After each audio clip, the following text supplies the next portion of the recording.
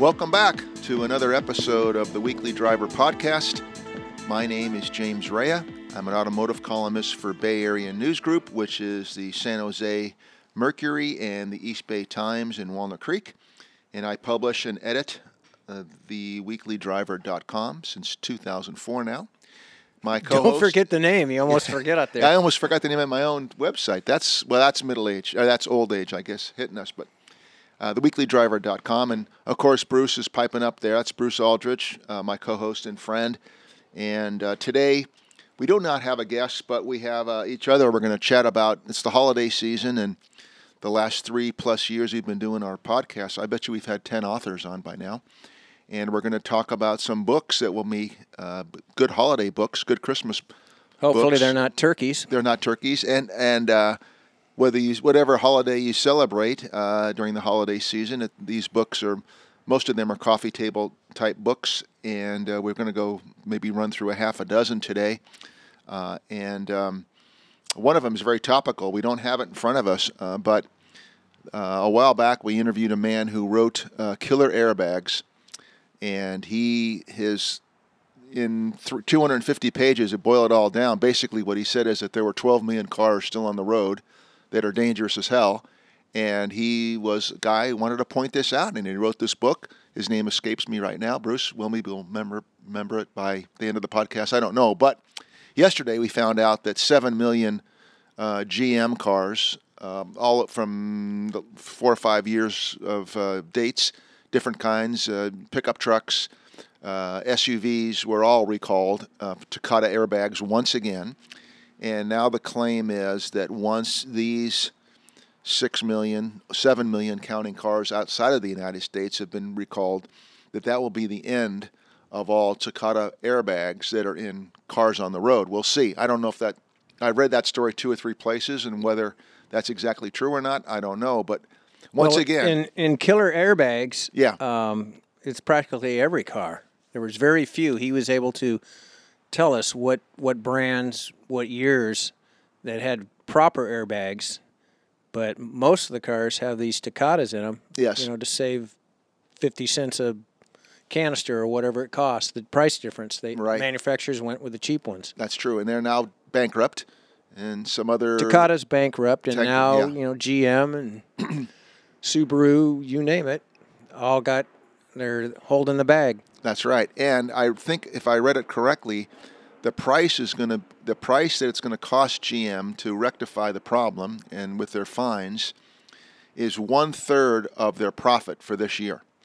So I can't imagine that's going to make them very happy.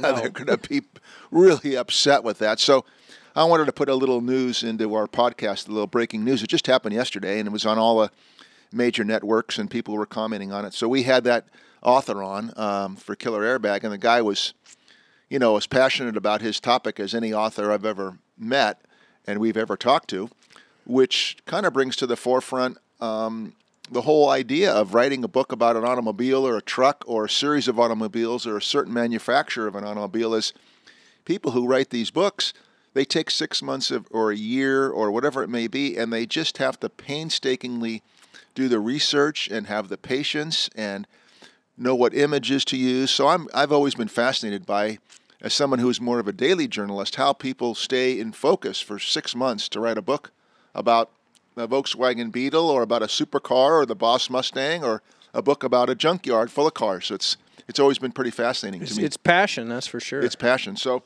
I thought we would go through a few of these. The first one we would go through is a book that we have on the top of our stack here. And we talked to the man. He was great, Russell Hayes. And he wrote his current book. It just came out. It's called Volkswagen Beetles and Buses, Smaller and Smarter. And it's a wonderfully researched book with a lot of images about the Volkswagen Beetles and buses.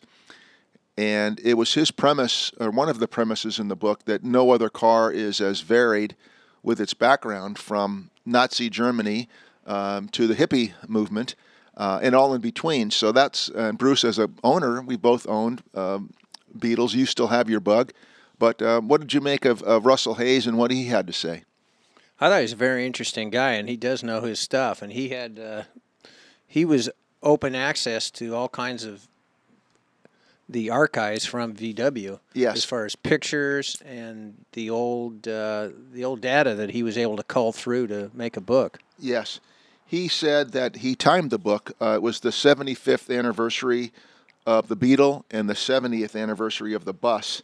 And the book is $40, by the way, and it's on Quarto, Quarto Publishing Group.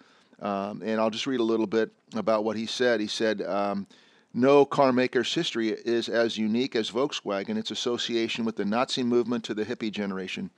And you knew this, but more than 23 million VW Beetles have been manufactured since 1945. The book examines and celebrates all aspects of the vehicles as cultural symbols for more than 70 years. Now, cultural symbols, ain't that the truth?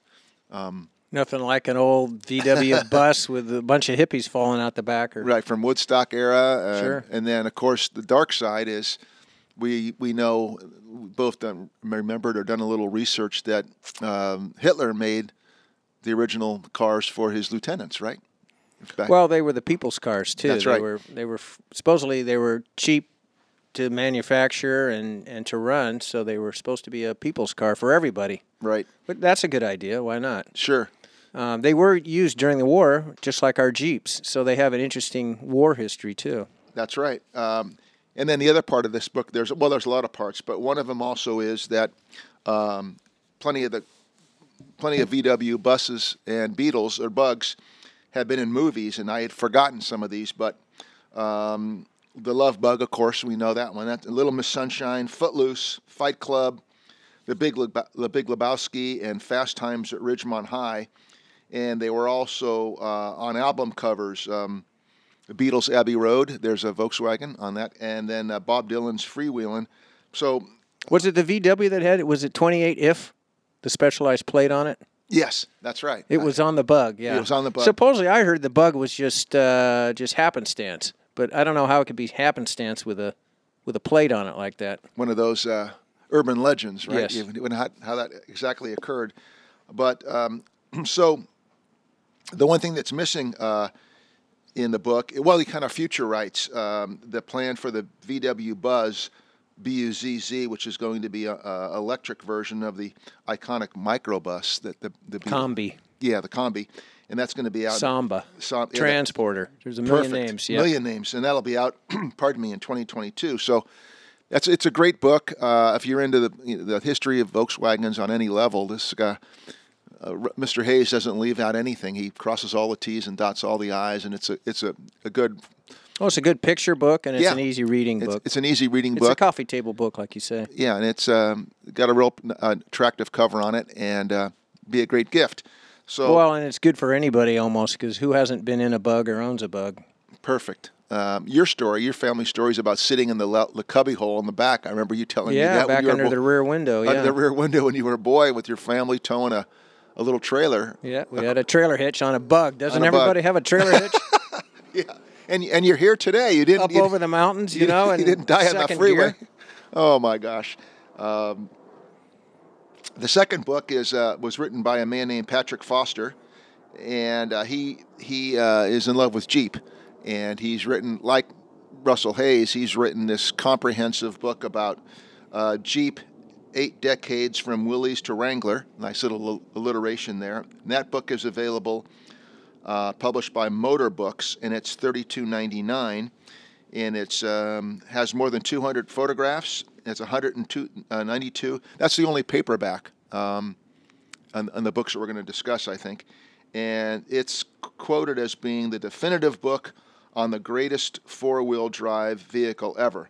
Of course, Jeep has come back into prominence in recent years with the bigger. What are the names of the ones that we've driven? Oh yes, the Gladiator. Gladiator is the latest rendition. Yeah. And so Mr. Foster has written this book, and he gives. I wrote in this column I wrote about it. He gives an insightful account of the stories behind its design and production. The automaker's well-known World War II presence to current models are all covered. Military Jeeps and the pickup market, the new pickup market that it's in. So, Bruce, do you remember talking to this guy about his The He history. knew everything about the every- history, yeah. of course. The Willys Overland connection. Yes. Where they were manufactured. I think even up in Canada they made them That's by right. various manufacturers. Ford made them.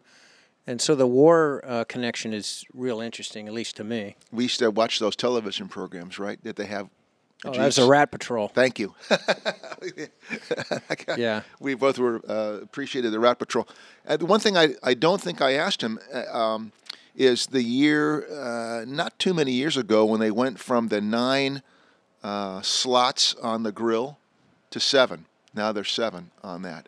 And I think I forgot to ask him, and I don't know if you know why they did that. Does that come to the forefront of? Nah, I don't recall that. Of course, they had the square headlight years, and that was Yes. a big controversy too, getting away from the round headlights, which of course they've gone back to again. But Yes. if you're into Jeep lore, that's a huge controversy there. Just like the slats from 7 to 9. 7 to 9, 9 to 7. So yeah, all the modern ones are 7, and I don't know why it was kind of an important question. I thought I forgot to ask the guy that, and oh well, maybe next time.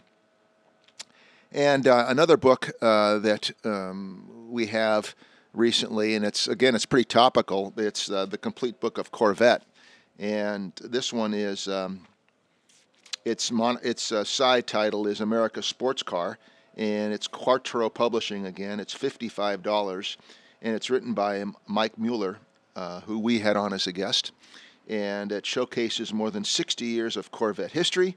It was published in cooperation with General Motors, and it's illustrated with 500 colors and black and white photos from the GM archive, which we talked about. It would be cool to be in that archive and Yeah. pull out what you wanted to use. Yeah, and so like Volkswagen, Corvette 1953 maybe was the first year, something like that, and all the different. They've had 8 generations of the Corvette, and We finally got to drive the 8th generation. Eighth generation, the oh, C8. Man, what a machine. that was the car of the year, maybe the car of the decade, who knows? But some of the modern Corvettes, I went on this great website that tells you that the sales of Mustangs, and it had slipped, like from Corvettes had slipped in sales from like maybe the high was 37 or 38,000 a year in the United States, and it was down to like 17, 18, 20,000.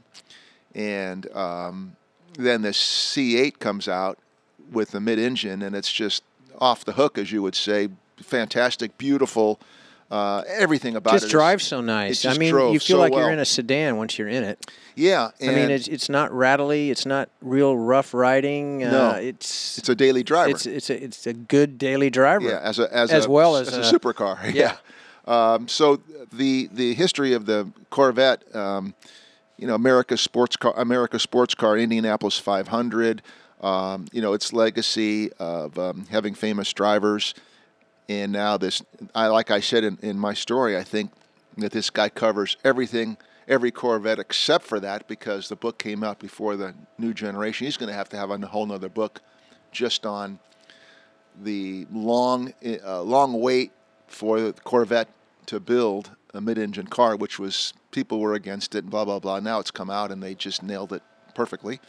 And it was going to sell out, but then COVID came along, and so it's this weird, if you buy this car, are you going to buy a 2020 and 2021, or is the 2021 going to be available in 2022?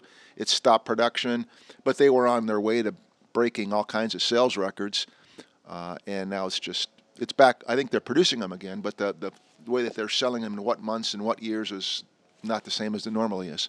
Remember, we had extensive use of the C8 Corvette. Right. And we also had extensive use of the GTR AMG. Yes. And if ordinarily we had the GTR, right, we would have thought it was a fantastic car. Right. And it was $195,000. Yes.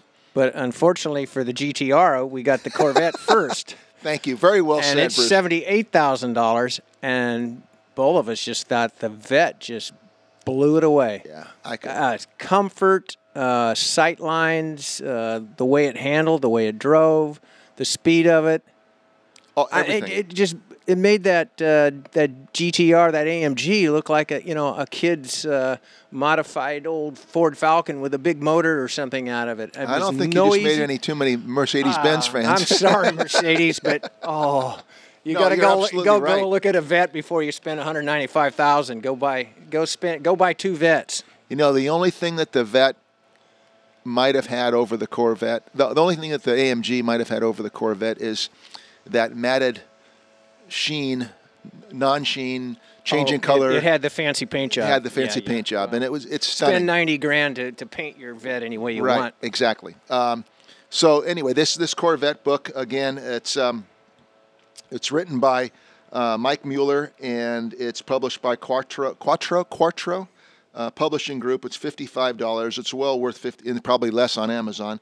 But I recommend that to anybody who, wants to know about history of Corvette. Whether you're a Corvette owner or just interested in on any level, it's automotive art, different from the old wing door era to some of the modern ones that weren't so attractive to now the new one, which we hope he'll do a book on that just by itself. So that was Well, it's a good generic book. It's kind of like the Beatles and buses. I mean, everybody's been in one, had one, knows somebody who had one. Yes. Corvettes, people have either sought after them or they like them, they hate them. It's all of that. It's a book that anybody who likes cars would like. Sure, and it reminded me, of course, of our friend who passed a number of years ago, who had he finally got his dream car, Greg Soderland, and he had the Z06, I think. Yeah, it was a C7 or C7. no, it was a 6. 6. It was a 6. And I only was in it one time, and I wasn't too fond of that car. No, rough riding, Yeah. noisy, rattly. Your knees were in your can't chest. See out the front hardly. Yeah, It's he loved just, it, and it was good for him. It's great. He went out and bought that car, and I'll remember him for many reasons. But he loved that Corvette that he had, and they would take it to the Monterey Peninsula, and he just was enamored by it. And I think it's great. I wouldn't have, if somebody gave me that car, I would sell it. But the new dual clutches, you don't have to shift them either. That's right. You can with the paddle shifters, but you don't need to be stern, rocking and rolling with your right hand. No. So in front of us, Bruce, we have I mentioned the Volkswagen book. We have that on a stack in front of us, but then we have several other books. The bottom is a book called Junkyard, and we had one of the authors on months ago.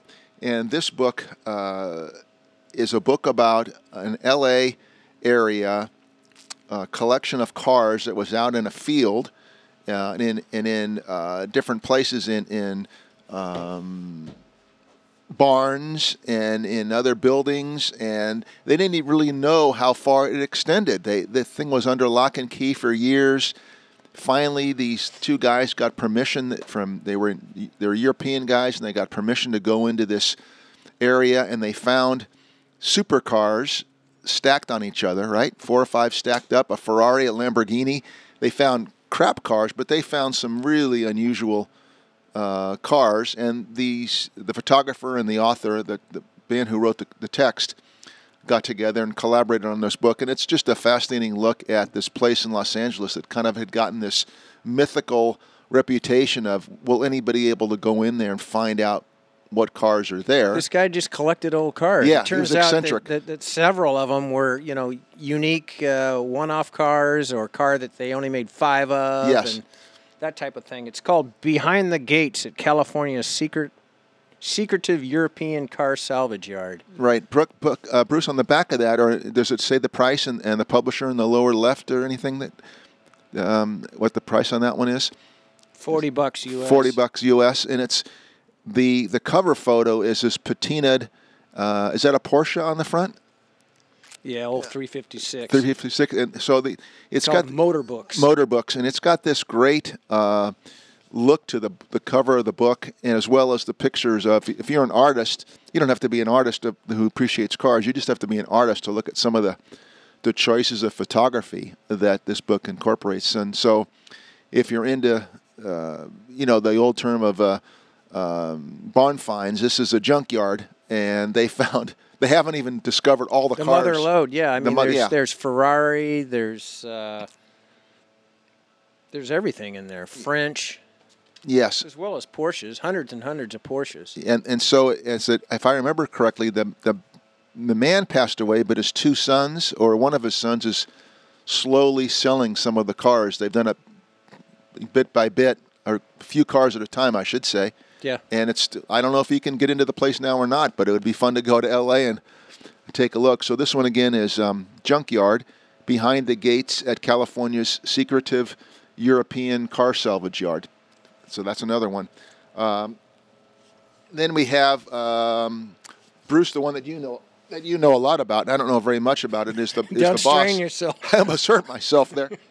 It's the Boss Mustang 50 years. So you take it away with that one, if you remember much about that one. And that's kind of in your world. You like performance cars. You know about the Mustang.